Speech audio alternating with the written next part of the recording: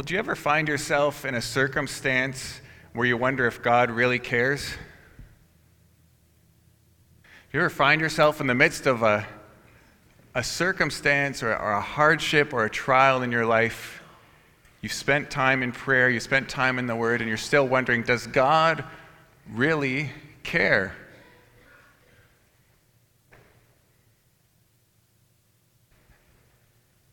Perhaps you've spent time seeking after Him and you're not sure, is He even listening? Can you relate to this at all? Currently at West Highland, we're going through a series right now called Encountering Jesus.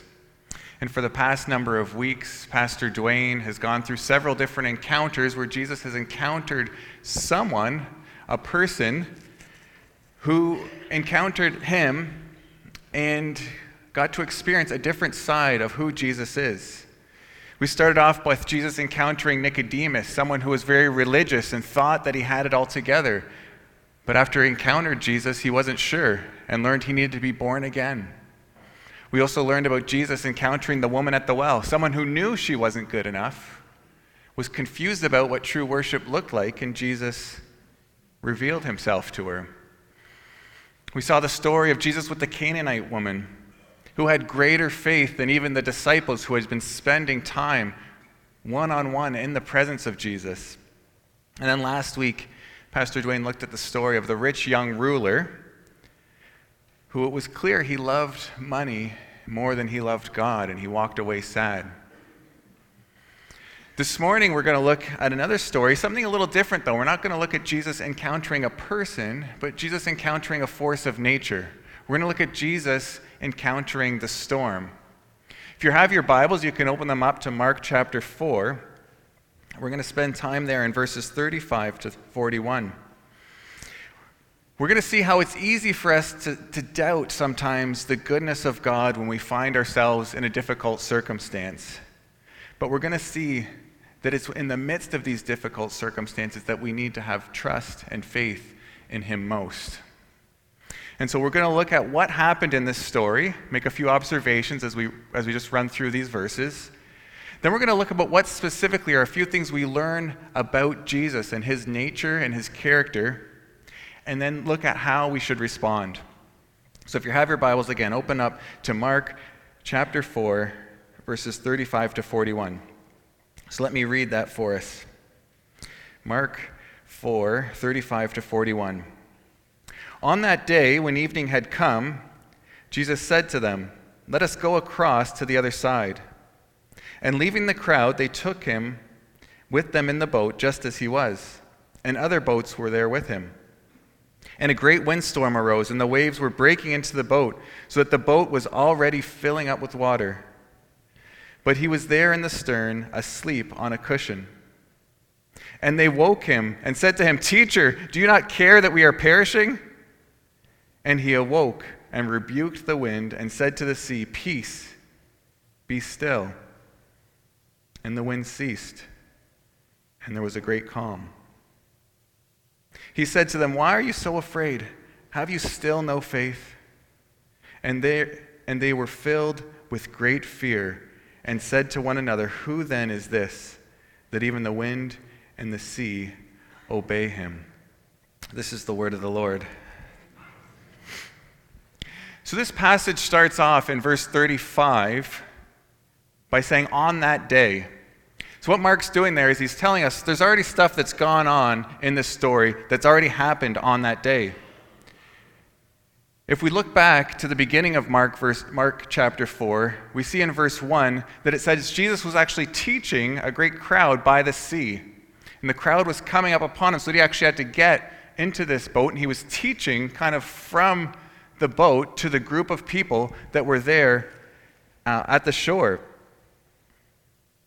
And we see that he spent a good chunk of the day already in teaching. There's several parables that if you look at chapter 4, you'll see that he taught before this encounter on the sea.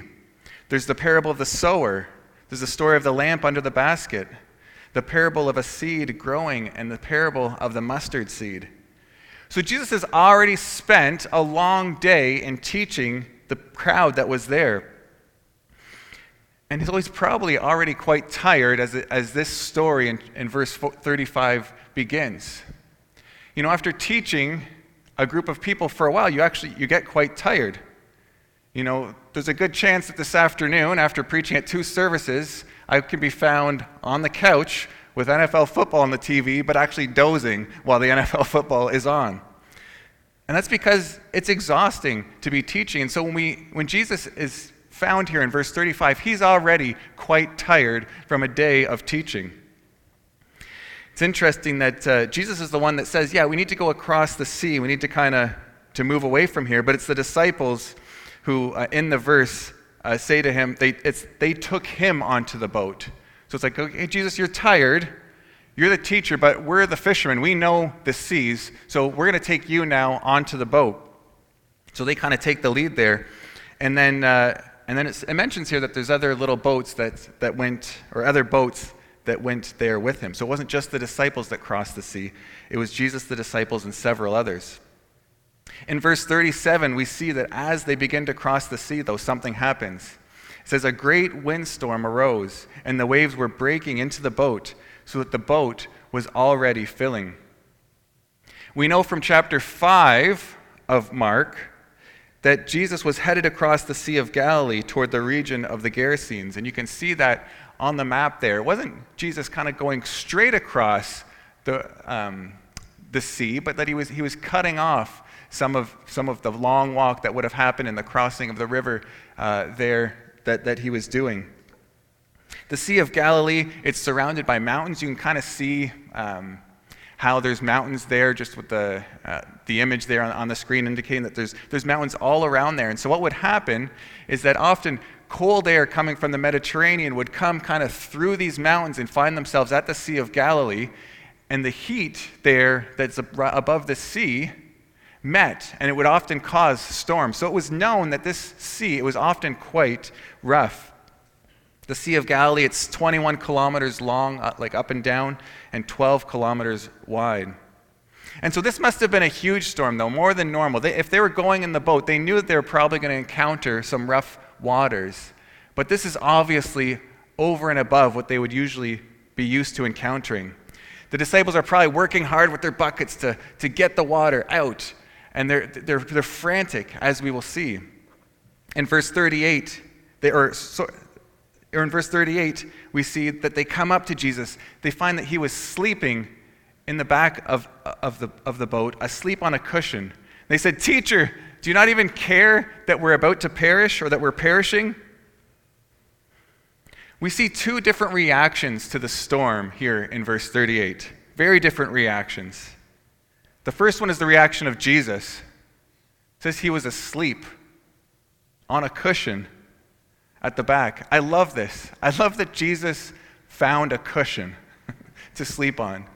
You know, sometimes we can think of Jesus as this, like, because he's God, nothing can penetrate, or he's impenetrable. If he's sleeping, somehow he's like floating on the back of the ship, like a ghost or something. No, Jesus was a man. He was a human just like you and I. When he's tired, and if he's on a boat, he's looking for a cushion on which to sleep. But it's quite amazing that he can sleep during this wild storm that the disciples find themselves in, such as they think they're going to die. I'm not sure if you know anyone in your life, or you are like this yourself, but do you know someone who can just sleep through anything?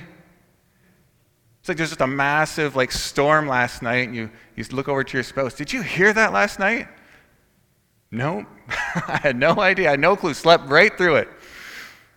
You know, my sleep patterns are kind of inconsistent. I know when a few years ago, when our kids were young, I would wake up in the morning, and Vanessa was like, "Did you hear Noah last night?" Yeah, and he was up 5 or 6 times. I know there's probably some dads out here that can relate, but it's like, no, I didn't hear him at all. But the mom heard many times throughout the night the child awake. But then there's times where there's major storms, and I awake several times throughout the night, and Vanessa sleeps quite right through it. Jesus, though, he sleeps through this storm that's about to cause the death, or that the disciples are feeling like that this is going to cause them their death. He is a deep sleeper. But remember, he was quite tired from a day full of teaching, and he already spent the day standing on a boat offshore teaching a large group of people. It's interesting that this is the only place in all of the Gospels that mentions that Jesus slept, and it's during the storm. There's obviously a deep sense in Jesus' own humanity that he has a trust in God's providence.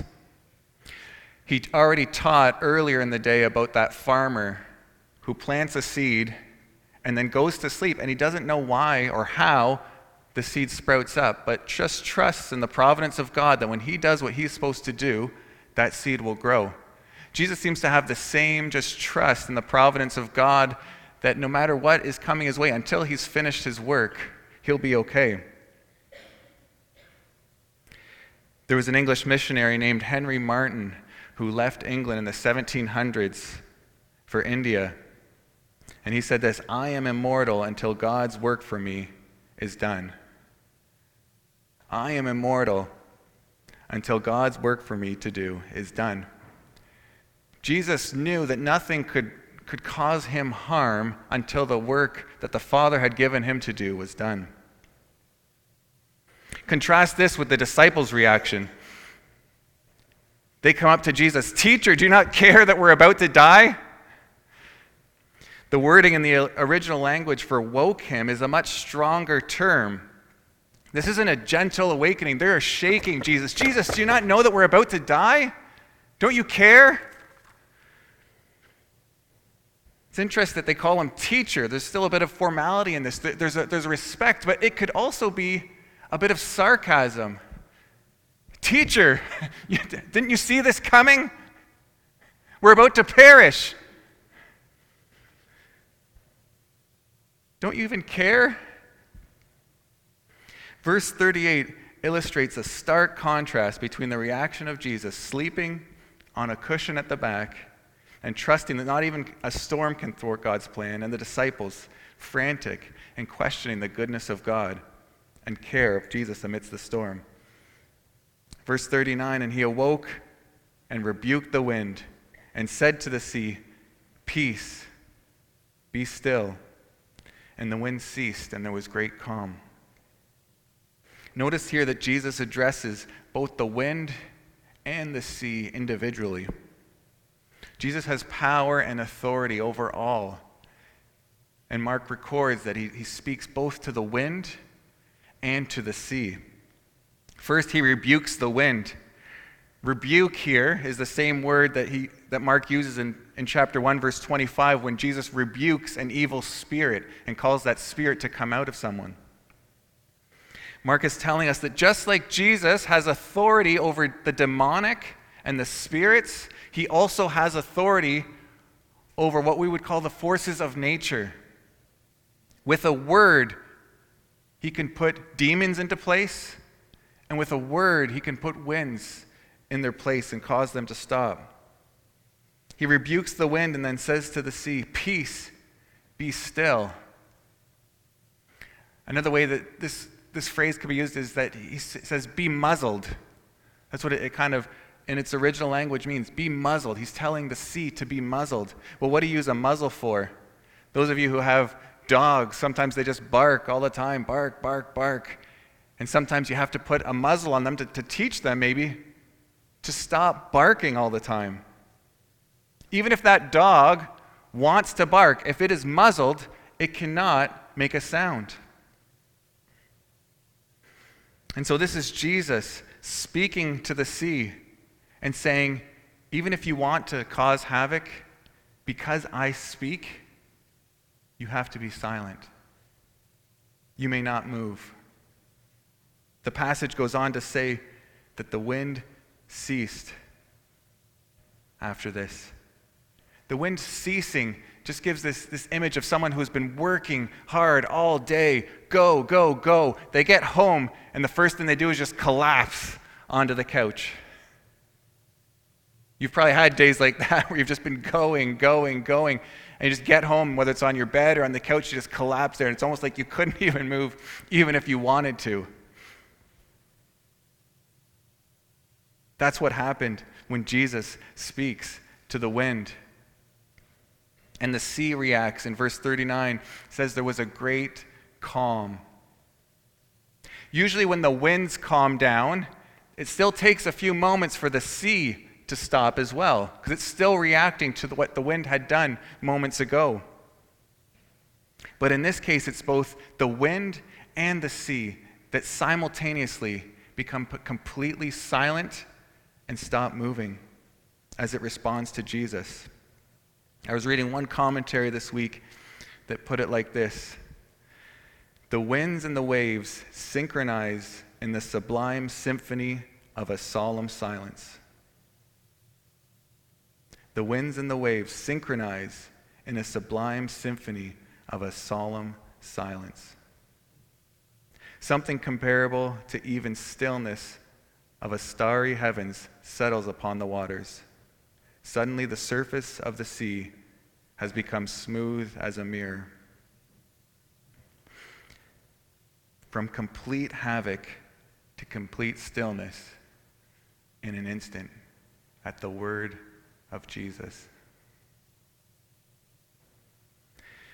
You could just imagine what the look would have been on the disciples' face. Try to think about it if you were there.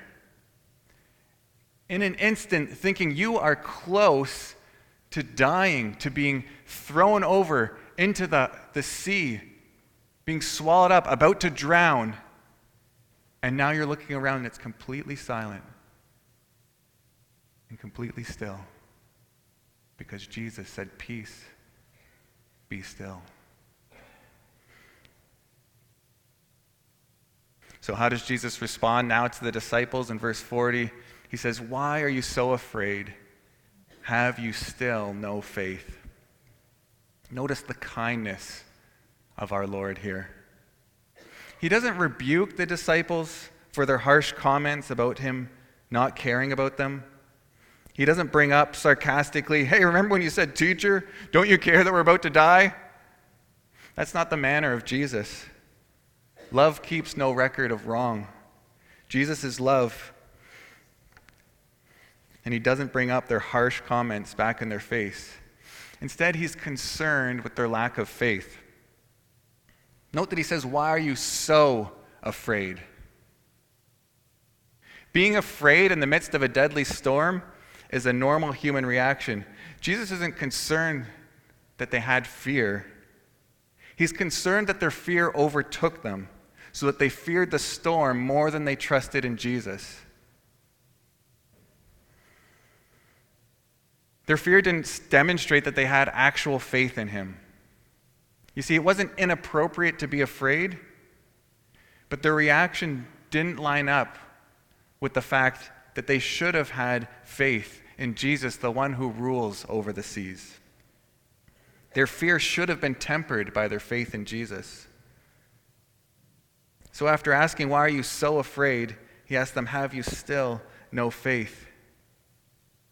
Again, notice he uses the word still. Why do you still have no faith? There's an assumption there from Jesus that they should have had faith because of what they've already seen him do, how they've seen him be faithful. The experiences the disciples have had with Jesus are meant to build their faith. This isn't the first time they've seen Jesus do something miraculous. This isn't the first time they've seen that Jesus is willing and able to save them in the midst of their storm. They've seen him many times prove his faithfulness. Why do you still have no faith? You have reason to believe, yet you still doubt. Our experiences of God's faithfulness in the past are supposed to fuel our faith for today and for the future. Think about the story of Joseph in the book of Genesis. He's constantly going through one storm after another. His brothers plot to kill him. They sell him into slavery. He's then mistreated in Potiphar's home, gets accused of trying to sleep with Potiphar's wife, ends up being imprisoned. And then he's forgotten in jail by the very ones that he had helped get their release. But in it all, he keeps faith that God is using these circumstances for a purpose. Joseph keeps his trust in God, and through it all, in the end, he speaks of his own experience of a stormy life and says that you, my brothers, meant it for evil, but God meant it for good.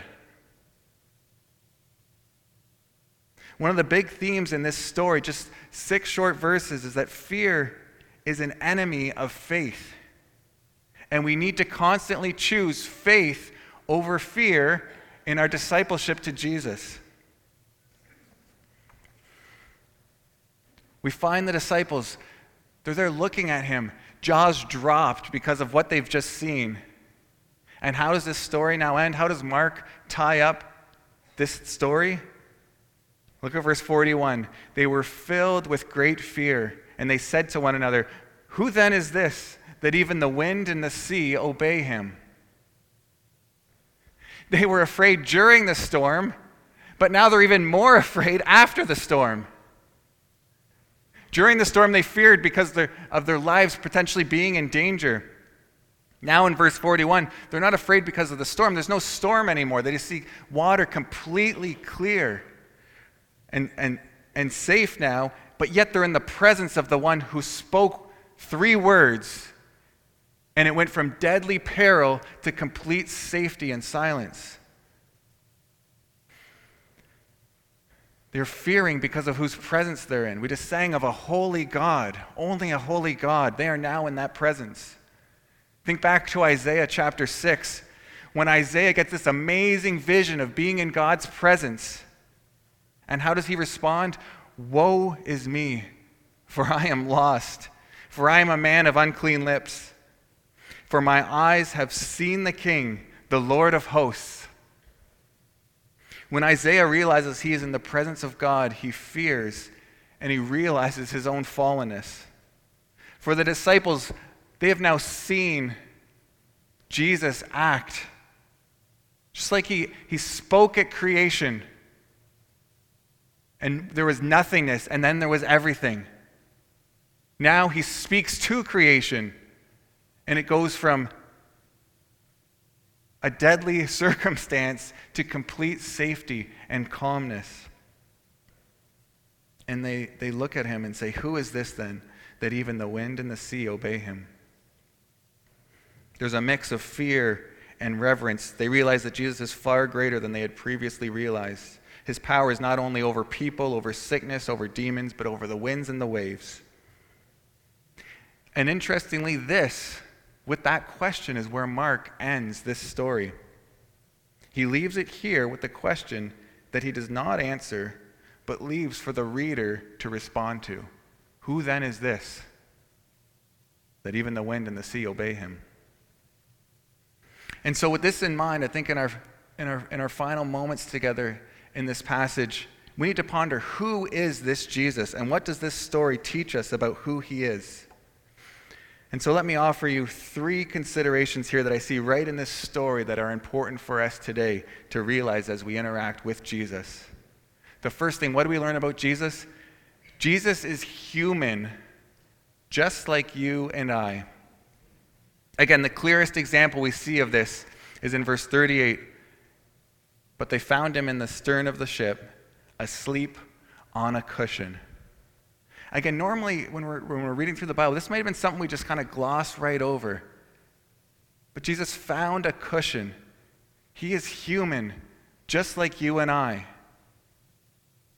The one who was with God the Father in all of creation, speaking, and things are formed out of nothing, when he's tired, also needs a cushion. This is the lion and the lamb. This is the humanity and the deity of our Savior. He was tired, and so he finds a cushion. This, to me, makes Jesus relatable. He's not, again, just a divine being or a droid that's just moving around without feeling or emotion. No, when Jesus is tired and he's on a boat, he looks for the most comfortable place to rest, just like you and I would. Why is Jesus being fully man important? Well, one, it makes him relatable. Again, Jesus experienced many of the same struggles, many of the same emotions, many of the same challenges that you and I face. Whatever you are going through right now in your season of life, Jesus knows what it's like. Jesus then has the ability to be compassionate and empathetic toward you in what you're going through. He can empathize with you in your suffering. He can empathize with you in your pain. But he can also rejoice with you in your joys. He can do all of these things because he experienced the same emotions that you and I experience. Hebrews 4:15 says, "For we do not have a high priest who is unable to sympathize with us in our weaknesses, but one who in every respect has been tempted as we are, yet without sin." So have you lost a loved one recently and been grieving over the loss of someone close to you, a family member, a friend? Jesus knows what it's like to lose someone that he loves. We read about this when he lost his friend Lazarus, who, even though Jesus knew he was going to raise him back to life, he stopped for a moment and wept because of the grief of losing someone that you care about. Jesus can empathize with you in what you're going through. He's human, just like you and I. And it's important that he was fully human because then in our salvation, he can represent us as a representative head. Just like it says in Adam, all die because of Adam's sin, all those who are in Christ, because he's our representative head, can be saved through Christ. Because he was human, because he took on flesh. Jesus is fully human, just like you and I. But this also teaches us about Jesus, not only that he's just fully human, but that unlike you and I, he is fully God. In verse 39, when he wakes up and just speaks a word and rebukes the wind and calms the sea, this could only have been done by God. We already have had read for us Psalm 65, where David's writing about the awesome deeds of God. And he mentions the God who stills the roaring of the seas. The only one who could calm a stormy sea has to be the ruler over it, has to be the creator of it. In Colossians 1, when Paul's writing about Jesus, he says, by him, by Jesus, all things were created, including that water that he calmed that day. All things were created through him and for him. So because that water was created to glorify Christ, just like you and I are, he can speak to it and it does whatever he says. In Christ, all things hold together. The very particles in that water respond to Jesus because they hold together for him, because they were created by him and through him and for him.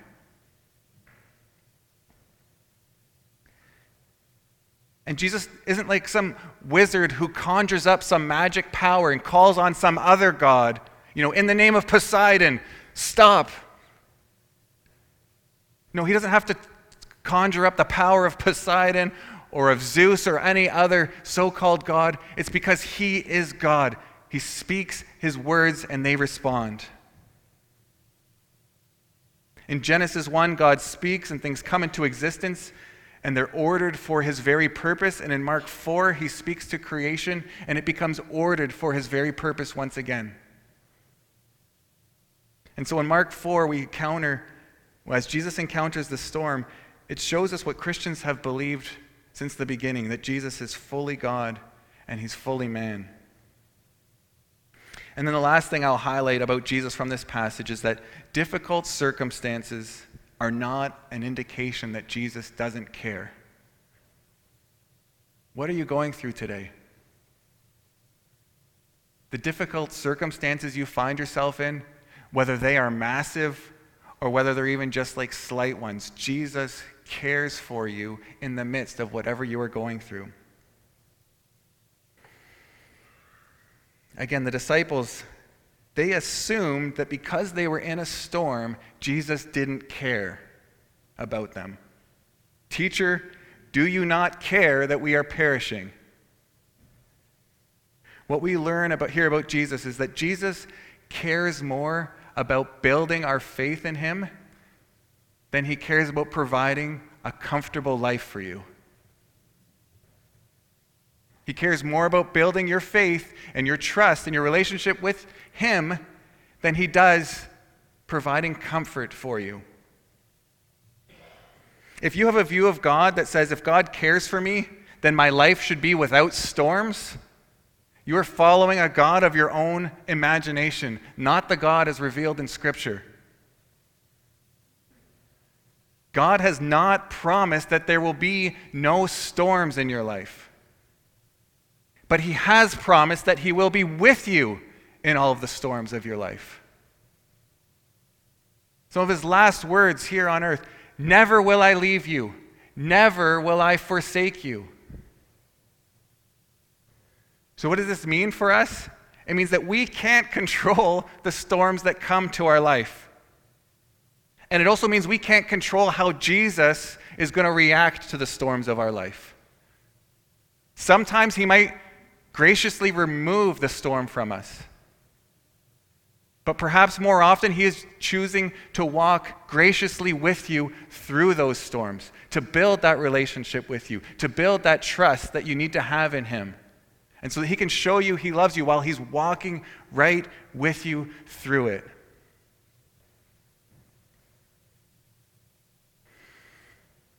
He loves you. Jesus loves you. You are loved. Just like a parent who loves their child but sometimes allows them to go through things so that they can grow through it.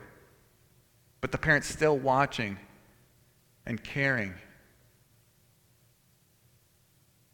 That is Jesus watching over you and caring for you through whatever you're going through. The Christian life, it's a life of faith, not a life of personal comfort. The question we have to ask ourselves when we go through one of these storms is, do I trust Jesus? Because how you answer that question changes everything. Do I trust Jesus? If the answer is yes, then you don't need to have all the answers to your whys. You simply need to move forward in faith and trust the one who loves you, knows what you're going through, and has an ultimate plan that is good, even when we don't understand it. If Jesus has shown himself faithful to you in the past, that needs to be fuel in your tank to help you move forward through whatever you're going through in the present and whatever will come to you in the future. This is faith in the future grace of God. He's been faithful in the past to show you grace. He will be faithful again in the future to show you grace when you need it. And so before we close, let me ask you a final question. This is just how the story ends. How do we respond to this question that the disciples ask? Who is this Jesus that even the wind and the sea obey him? You know, this isn't the only story in all of the Bible that ends with a question and kind of leaves the story kind of untied, like not tied together. Can you think of the other story in the Old Testament? There's a whole book of the Bible, Jonah, that ends with a question. In Jonah chapter 4, verse 11, the book ends with God asking a question to Jonah. Should I not pity Nineveh, that great city, with its 120,000 people? And then the book just ends. The book ends with a question in order to get the reader to answer the rhetorical question, well, yes, God should have pity on that city, and God does have pity on that city. But ending the story with a question is not the only similarity between this story that we've read this morning and the story of Jonah, when you think about it. And I'm indebted to Tim Keller for helping me see this as I've read some of his books. He wrote a book on Jonah. And if you're interested in reading a good book on that prophet, read the book by Tim Keller on Jonah. But think about the connections between this story we've read this morning in Mark 4 and the story of Jonah. In both cases, Jonah and Jesus, they're in a boat, number one. Number two, that boat is overtaken by what? A storm. Number three, what did Jesus and Jonah find themselves doing during the storm? Well, they were sleeping. How did the sailors respond? We're about to die! Then what happens? There's a miraculous intervention from God, and the sea is calmed. Both stories. Both stories, the sailors are more terrified after the storm is calmed than while the storm was ongoing. You see, we have very similar stories, the story of Jonah and the story of Jesus here in Mark 4. But there's at least one major difference. In Jonah's story, in order to calm the storm, he's thrown into the sea, almost like as a sacrifice. So that the rest can live, Jonah goes into the sea. This doesn't happen in the story of Jesus in Mark 4. Jesus doesn't get thrown into the sea to save the people there, or at least in that story. But it does happen to Jesus later, doesn't it? You see, Jesus himself makes the connection in Matthew chapter 12 between himself and Jonah, when he says, just as Jonah was in the belly of the fish for 3 days, so must I die and be buried for 3 days, and then I will rise. And that's because I'm the true Jonah. I'm the greater Jonah. You see, Jesus makes this connection because he doesn't get thrown into the sea in Mark 4, but he gets thrown into the sea at the end of the gospel, when he goes to the cross for those people, for all people, for people from every tribe and tongue and nation. Jesus goes to the cross, encounters that storm of God's wrath in our place. And just like Jonah was in the belly of the fish for 3 days and then came out, Jesus was buried for 3 days, but because he was without sin, the ground could not hold him. Sin could not hold him. Satan could not hold him. He rose victorious. So that our greatest storm, the enmity we have between a holy God and us as sinners, is now calmed because of Jesus standing in our place. He is the true and greater Jonah. Who is it that even the seas and the wind respond to him? It's the one who stood before all creation and spoke them into existence. He was fully God, able to do that, yet came to earth fully human so that he could stand in our place, live that perfect life that we couldn't live. Go to the cross, experience the wrath of a holy God on our behalf, and then get raised 3 days later, victorious, so that if we place our faith in him, it doesn't mean we're not going to have storms in life, but that he is going to be with us, and that one day, ultimately, all the storms of this world will end, and he'll wipe every tear from our eye. You see, he's faithful to us. Jesus is faithful and true. He holds us fast in all circumstances. And so this morning with that question, who is this? This is the most important question that you could answer. If you're not a believer yet in the Lord Jesus Christ, then today is a day that you should respond and place your faith in him. And if you are already a believer, then you need to answer the question, do I trust him? Because if you do, he will hold you fast, and he will carry you through whatever storm that you have in your life. Let's pray. Lord Jesus, I thank you that you are the true and greater Jonah, that you came to this earth as a man to live that life we couldn't live, and to experience the wrath of God on our behalf, dying and being buried, but then being raised to life so that when we look on you, we can live. Lord, I pray for each person here. Give us faith to believe in that no matter what we're going through, Lord, whether this has been an amazing week that we're going through because we've just seen the goodness from your hands, or on the other side, if we've been going through a very challenging or difficult week where we're struggling in our faith to see, Jesus, do you even really care? Lord, provide us with the faith that we need to believe and trust in you in all circumstances. I thank you, God, that you're faithful, that you walk with us through all the storms of life, and that ultimately this story tells us that you are fully God, fully man, and that we can, by having faith in you, we can have life and live. We praise you and we thank you in Jesus' name. Amen. So let us pray that we would have the confidence that God will walk through us, or walk with us through whatever we're going through. Hear this from Romans 8. What then shall we say to these things? If God is for us, who can be against us? He who did not spare his own son, but gave him up for us all, how will he not also with him graciously give us all things? And it goes on to say, in all these things we are more than conquerors through him who loved us.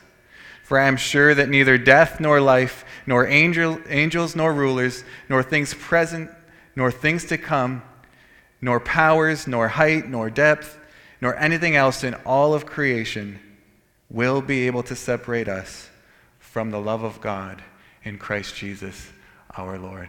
Amen. Let's live with the faith that these words of God provide for us.